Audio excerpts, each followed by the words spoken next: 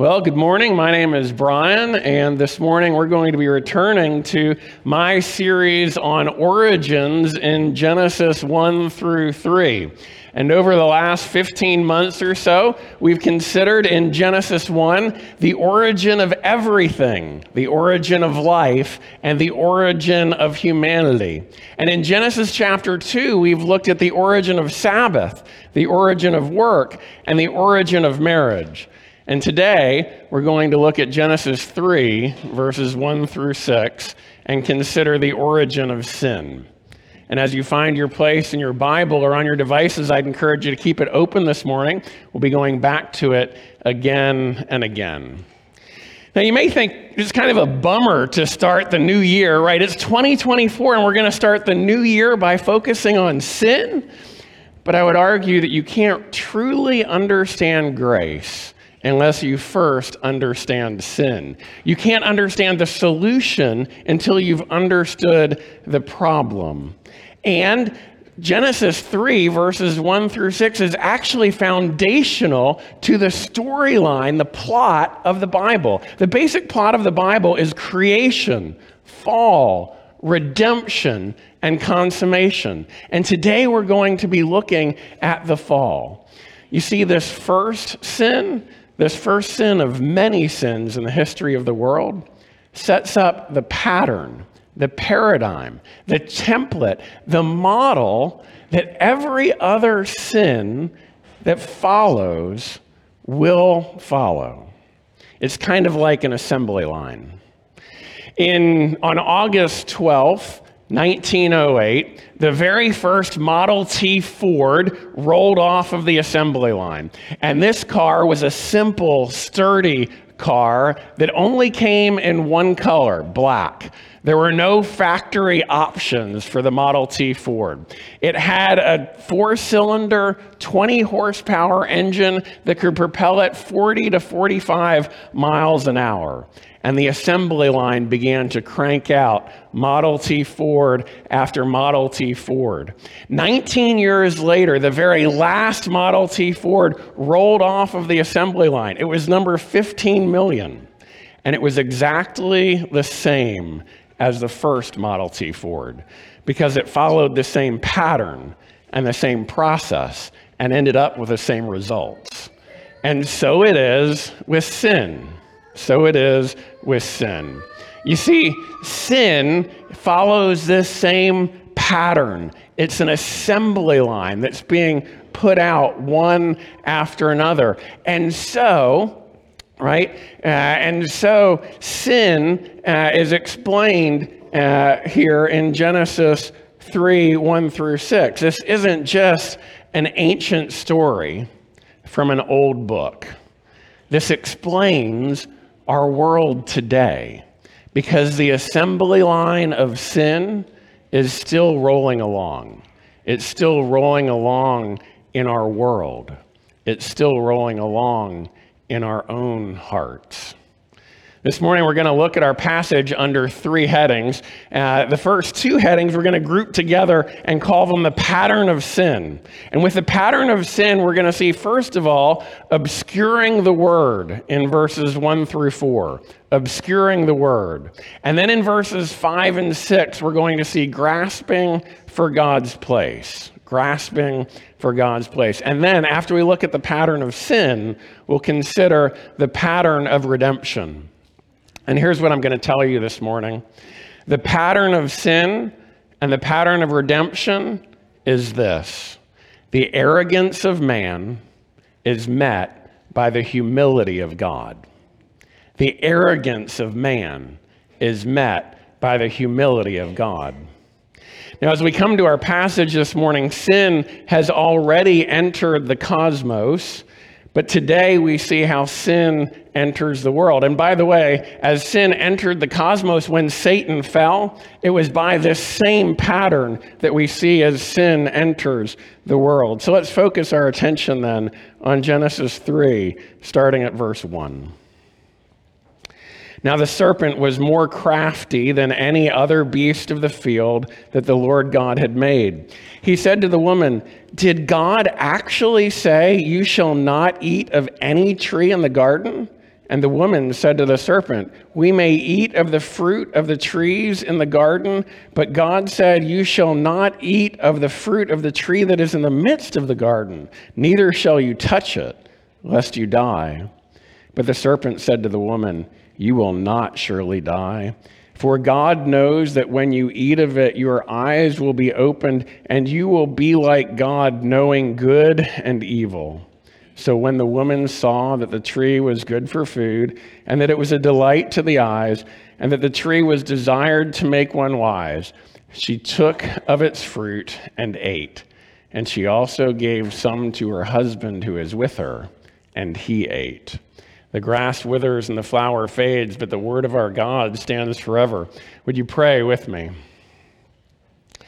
Heavenly Father, as we consider this morning the origin of sin, the pattern of this very first sin that shapes the sin that we see in the world, the sin that we see in our own hearts, I pray that you would convince us of our sin and misery, that you would enlighten our minds in the knowledge of Christ, and that you would renew our wills by the power of your gospel, by the work of your Holy Spirit, and by the mediation of your Son. I ask that you would forgive the one who teaches his sins, for they are many. May we see Jesus and him only. Amen. So first of all, then, let's consider together the pattern of sin. The pattern of sin. There are many stories, both ancient and modern, that attempt to explain how sin entered the world. It's a universal question. Think about that for a minute. Every culture recognizes that there's something broken in the world. Every culture recognizes that evil doesn't belong, that this isn't the way it was meant to be. And as our text answers this universal question, it shows us the origin of sin, and as it does so, it gives us the pattern of sin. And it all begins with a serpent.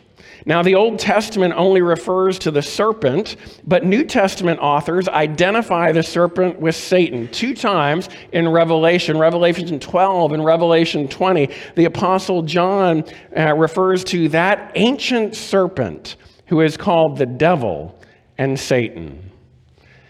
And as we come to chapter 3 and verse 1, we don't know how much time has passed from chapter 2:25 to 3:1. We don't know how much time Adam and Eve spent together in marital bliss in paradise. Was it a couple of hours, a couple of weeks, a couple of months, a couple of years? We don't know. But what we do know is in this context, Adam and Eve are sinless creatures. They're in covenant with God. They've been given the gift of Sabbath, of marriage, of labor. They've been given a home and a commandment. They're image bearers. They're God's vice regents. They're in communion with God in paradise. But the serpent was sharper. He was more crafty. And Moses is saying, do you see the danger of sin?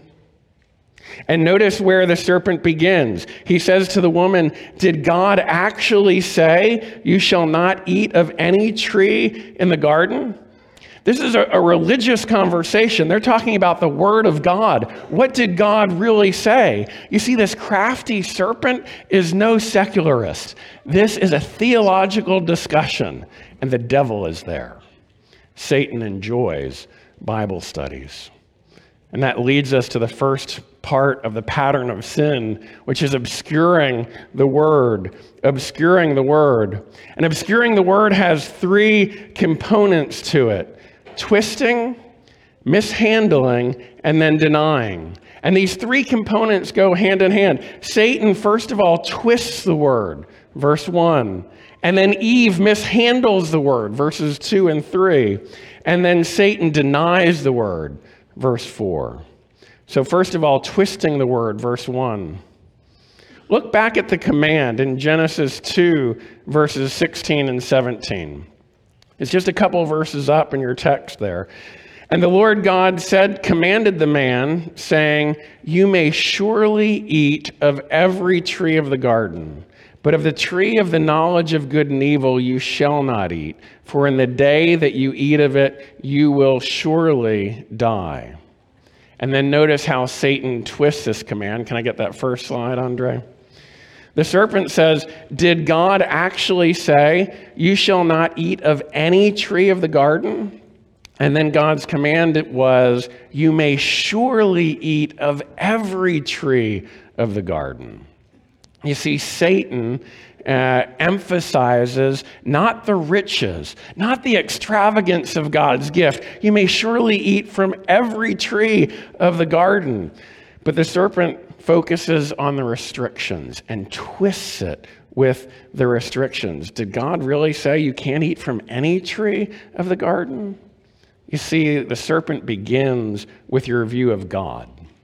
He's implying that you have a no-no God. You know, that giant policeman in the sky who's just waiting for you to cross the line so he can get you, right?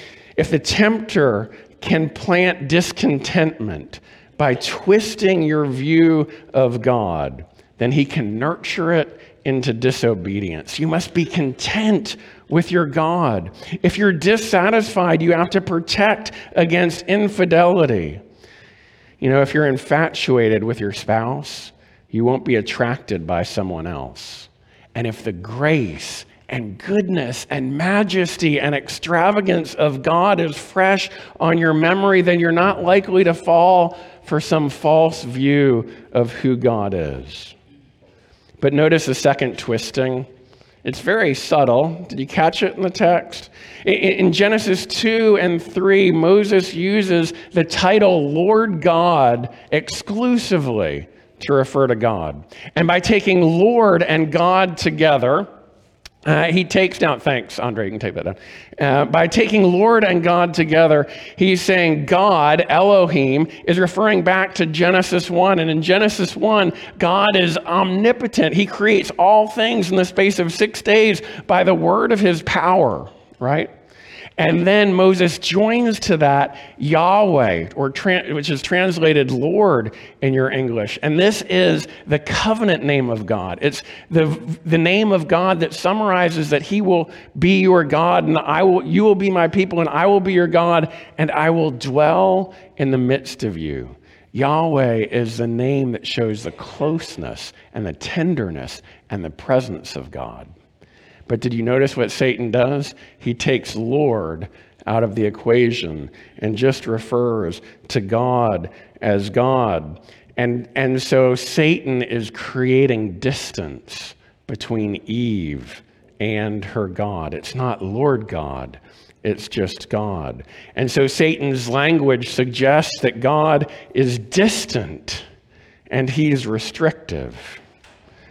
And that leads to Eve then mishandling the word in verses 2 and 3. So she responds to Satan twisting the word by referring to the word. But there's a problem. The word is not clear in her mind. She gets it jumbled up. And I want to look this morning at where she gets it wrong. This next slide compares what Eve says in Genesis 3, verses 2 and 3, to God's command in Genesis 2 and verse 16. And you'll see the additions, what she adds to God's command, in bold and in parentheses, and the omissions in brackets and in italics. And the first thing that you'll see, and by the way, these omissions and additions are an anatomy of temptation. Notice, first of all, that she adds the fruit of. This is the first time fruit appears in this context in the passage, and she refers to it twice, both in verse 2 and in verse 3. And you know, the fruit is what gets taken. And it's already beginning to capture her attention. It's already beginning to capture her imagination. And she omits surely and every. You may surely eat of every tree of the trees in the garden, right? And by leaving out surely and every, she's beginning to obscure God's generosity. Her omissions support the serpent's view of a restrictive God. And then notice she omits the Lord from the Lord God. She's beginning to use Satan's name for God, the serpent's more restrictive view of God, more distant view of God. And then she replaces of the tree of the knowledge of good and evil within the midst of the garden. And the knowledge of good and evil is the very heart of the temptation, and she's now obscuring it by a vague directional reference. And then she adds, neither shall you touch it. And by adding her own restriction to the command, she becomes the first legalist. You see, legalism often occurs when people have a less generous and more restrictive view of God. And then she diminishes the punishment by leaving out surely. The command says, if you eat from the tree of the knowledge of good and evil, you will surely die. And Eve leaves out the surely. Do you see how much hinges on the precision of grammar? One commentator says, God gives humanity language to subdue the earth, to bring everything under dominion. The serpent perverts language, using it to bring confusion and to draw Adam and Eve under his control. You see, Eve's use of language here reveals that her heart is already being sucked in.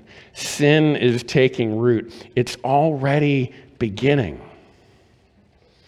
Tim Keller, in his book, The Prodigal God, explains that in the parable that's typically referred to as the prodigal son in Luke 15, actually both sons are running from God. You see, the younger son, the younger brother, is running from God through disobedience and disregarding God's commands. That would be licentiousness. But the older brother is also running from God. And he's running from God through obedience and by adding to God's commands. You see, the best way to avoid Jesus is to avoid sin, says Flannery O'Connor. And that's legalism, right? Keller says that the gospel is neither religion nor irreligion. It's neither legalism nor licentiousness. And I think we actually have both ways of mishandling God's word here. You see, legalism or religion would obscure God's generosity by leaving out the surely and the every. And it would add restrictions to the command, like neither shall you touch it. But licentiousness or irreligion would lack the specificity of omitting the heart of the temptation of the knowledge of good and evil, and would diminish the punishment. You will surely die. And perhaps both religion and irreligion, licentiousness and legalism, would create distance from God by omitting the Lord in God's title, the Lord God. I think we all have a natural inclination as to how we mishandle the word. Do you know how you're wired, what your inclination is? Do you tend towards legalism or licentiousness? Do you tend towards religion or irreligion? Do you add things to the Word of God, or do you take things away from the Word of God? Thanks, Andre. This is the Word of God, and so much is at stake. But Eve mishandles the Word. Her understanding is inadequate. It's insufficient. She's adding some things and omitting others. Before we condemn Eve, you need to remember the context. You see, where was the command given? The command was given in Genesis 2:16 and 17. And when was Eve created?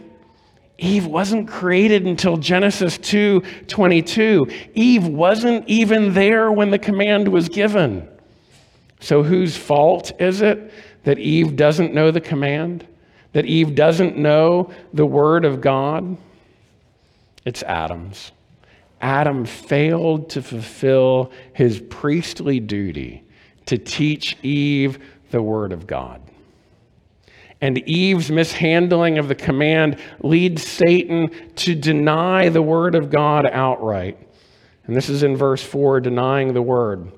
Satan subtly starts in verse 1 by twisting the word. But when he sees Eve mishandle the word, he pounces. He moves from subtlety to a full frontal attack, from twisting the word to outright denying the word. Look at verse 4. But the serpent said to the woman, "You will not surely die. You will not surely die." And I want you to notice here that Satan quotes the word more accurately than Eve, right? Eve left out the surely. You shall not eat from it, neither shall you touch it, lest you die. She leaves out the surely. But what does Satan say? You will not what? You will not surely die. Satan quotes the command correctly, but then he negates it. And this is the first doctrine in the history of the world that is negated, right? That's contradicted. And it's the doctrine of judgment. You will not surely die. Satan sees Eve's ignorance of the word, and he takes her from confusion to rejection. And that leads us to the second part of the pattern of sin, which is grasping for God's place in verses 5 and 6. You see, once Satan denies God's word, then he replaces it with an attractive promise. Look at verse 5. For God knows that when you eat of it, your eyes will be opened, and you will be like God, knowing good and evil. Satan provides a substitute narrative. He's giving Eve something else to believe. And there's a connection between the tree of the knowledge of good and evil and the command in 2:17 and the temptation here in verse 5, be like God, knowing good and evil. And knowing good and evil doesn't mean that they'll eat from the fruit of the tree of the knowledge of good and evil and now they'll have a moral sense, right? They already have a moral sense. They're created in the image of God. They're already able to distinguish right from wrong.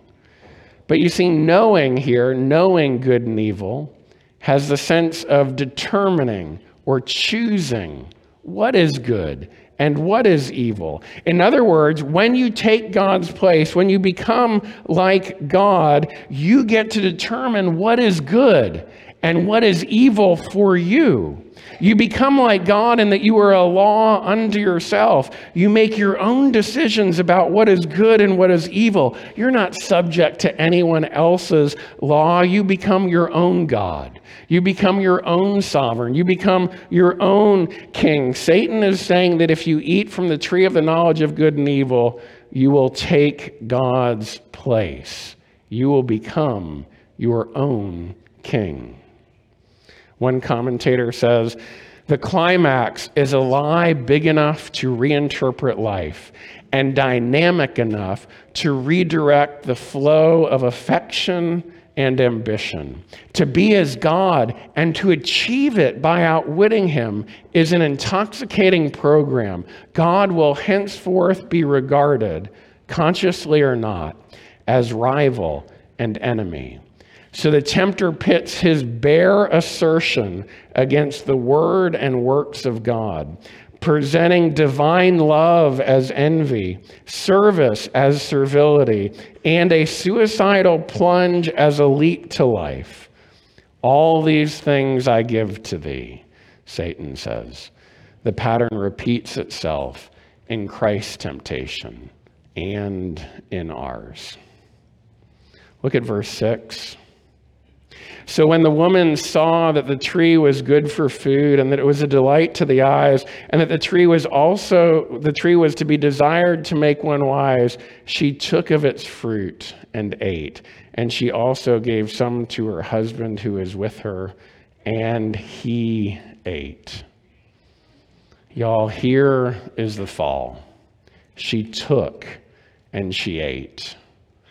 And you might be thinking, well, I had fruit for breakfast, right? What's the big deal here?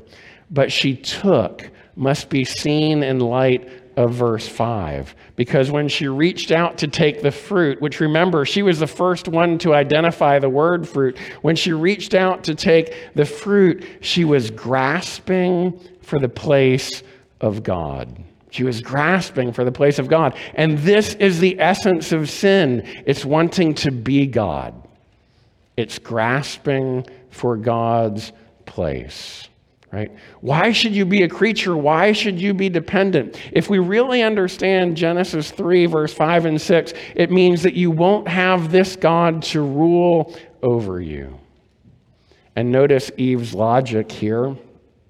When she saw that the tree was good for food, and that it was a delight to the eyes, and that the tree was to be desired to make one wise, then she took of its fruit and ate.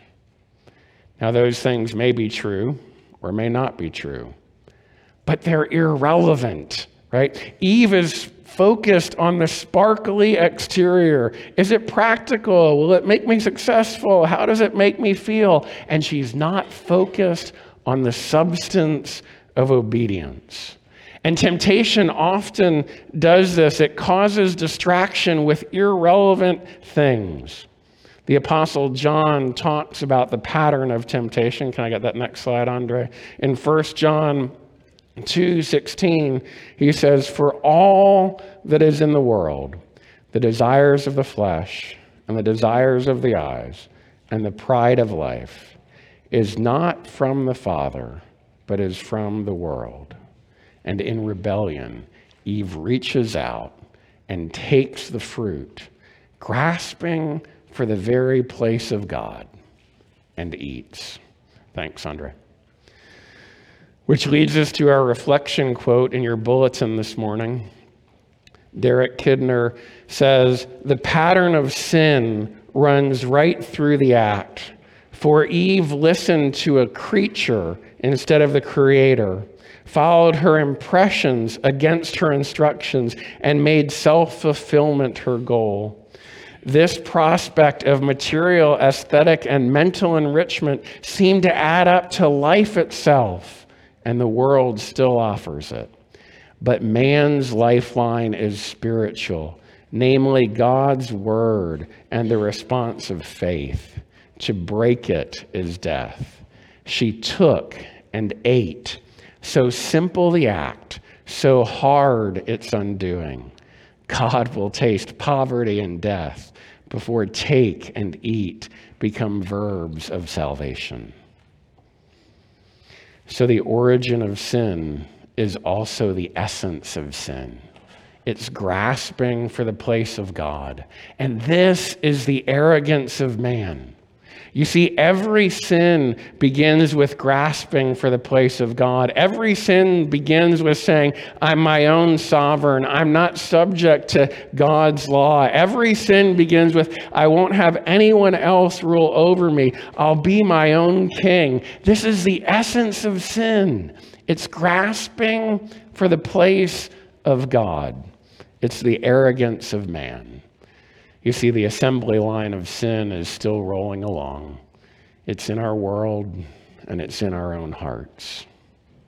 Sociologists say that we are the first generation in the history of the world where the majority of people don't believe in God. And you can hear the refrain, I'll be my own king. In the Great Dechurching, Jim Davis notes that 40 million people have left the church in the last 25 years. And you can hear the refrain, I'll be my own king. Alan Noble's book, You Are Not Your Own, is a robust analysis of American culture. He says that life is better today than it was 80 years ago. We have more wealth and more comfort, better travel, technology, more ease and food, but it's worse because we've reached unprecedented levels of depression and anxiety and loneliness and burnout. And how did we get there? Through individualism and consumerism that are telling us we are our own. We belong to ourselves. iPhone, Google, Facebook, Amazon. We live in this world that's all centered on us. We are our own king. We're rejecting God's rule, and we're isolated and exhausted and empty and alienated. And you can hear the refrain, I'll be my own king. You see, the assembly line of sin is still rolling along. It's in our world. It's in our own hearts. We're still grasping for the place of God. And you can hear the refrain, I'll be my own king. Now, this whole time, we've been listening to a conversation between Eve and the serpent because they're the only two people who are speaking. But did you catch that there was a third person here? Look at the end of verse 6. And she also gave some to her husband who was with her, and he ate. You see, Adam ate too. He was there the whole time. He just never spoke up. He never intervened. He was complicit by his silence. One commentator says, to those who want to blame Eve, we say at least Eve presented an argument. Adam just caved in without comment. And here's the thing. Back in Genesis 2:15, Adam was charged with his priestly duty to guard the Garden of Eden by keeping the command and upholding the covenant and thereby protecting the place of God's presence. Adam was supposed to guard and protect the sacred sanctuary. Adam was supposed to guard and protect the holy temple. And this was before Eve was created. And now, in Genesis chapter 3, there's a clear and present danger. There's an imminent threat. The evil one comes in to challenge the command. He's twisting and he's deceiving. And this was the moment, this was the climax of the story when Adam's supposed to stand up and protect and guard the holy temple. And Adam doesn't say a word. He acquiesces and follows his wife's lead. He takes and he eats. Did you know that fairy tales are obsessed with knights who slay dragons? Fairy tales are obsessed with knights who slay dragons because in our stories, we're trying still to reverse the silence of Adam. We're trying to undo the failure of the first man. We're looking for the true knight, the true priest who will defend the temple and will slay the dragon. And that leads us then to our third point, the pattern of redemption. You see, the pattern of redemption follows the same path, the same storyline, the same pattern, the same paradigm as the pattern of sin. Because there is a second Adam who faces the same tempter, who faces the same temptation, but gets very different results. In Matthew 4 and Luke 4, the Gospels record the temptation of Jesus. Matthew 4:1 says, "Then Jesus was led up by the Spirit into the wilderness to be tempted by the devil." And 3 times the devil tempts, inviting Jesus each time to grasp for the place of God. And 3 times Jesus responds, "It is written. It is written. It is written." Where Adam was silent and Eve was confused, Jesus rightly applies the word of truth. He confounds the evil one. He is the true priest, the true knight who defends the sanctuary, who upholds the covenant by keeping the commandment. You see, the pattern of redemption is really a tale of 2 temptations, because Genesis 3 is met by Matthew 4. Instead of the fall of man, we have the standing of man. It's the tale of 2 temptations. But the pattern of redemption is also the tale of 2 gardens. In the Garden of Eden, the first Adam grasps for the place of God. He declares that he won't have God to rule over him. But there's another garden. And in the Garden of Gethsemane, the second Adam, seeing the full weight of the cup of wrath that will be poured out on the cross. 3 times he submits to the Father's will. My Father, if it be possible, let this cup pass from me. Nevertheless, not as I will, but as you will. My Father, if this cannot pass unless I drink it, your will be done. You see, the Garden of Eden was a garden of rebellion, but the Garden of Gethsemane was a garden of submission. And the pattern of redemption is also a tale of 2 postures. You see, the arrogance of man is met by the humility of God. The first Adam grasping for the place of God is met by the second Adam who, though he was in the form of God, did not count equality with God a thing to be grasped, but emptied himself by taking on the form of a servant, being born in the likeness of men, and being found in human form, he humbled himself by becoming obedient to the point of death, even death on a cross. And the pattern of redemption is also a tale of 2 phrases. You see, the take, eat of Genesis 3:6 is met with the take, eat of Matthew 26:26.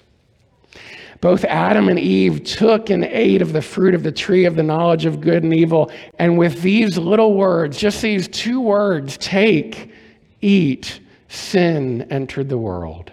Take, eat is the fall. But did you know that take, eat is also redemption? Matthew 26:26. Now as they were eating, Jesus took bread. And after blessing it, he broke it.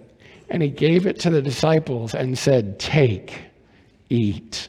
This is my body. You see, as we come to the Lord's table today, we are reminded that Jesus has answered the pattern of sin in every way to secure for us the pattern of redemption. You see, every time we mishandle God's word, whether in legalism or licentiousness, Jesus has already answered because he is the word. Every time we fail to repel the temptations of the evil one, Jesus has already answered by saying 3 times, it is written. Every time we find ourselves grasping for God's place, Jesus has already answered by not counting equality with God a thing to be grasped. And every time we exalt ourselves over God in arrogance, Jesus has already answered by humbling himself and becoming obedient to the point of death, even death on the cross. You see, on the cross, Jesus answers the assembly line of sin. He has paid the penalty. He has conquered sin and death. And through his perfect life and atoning death, he can invite us to another assembly line. He can invite us to the assembly line of faith and repentance.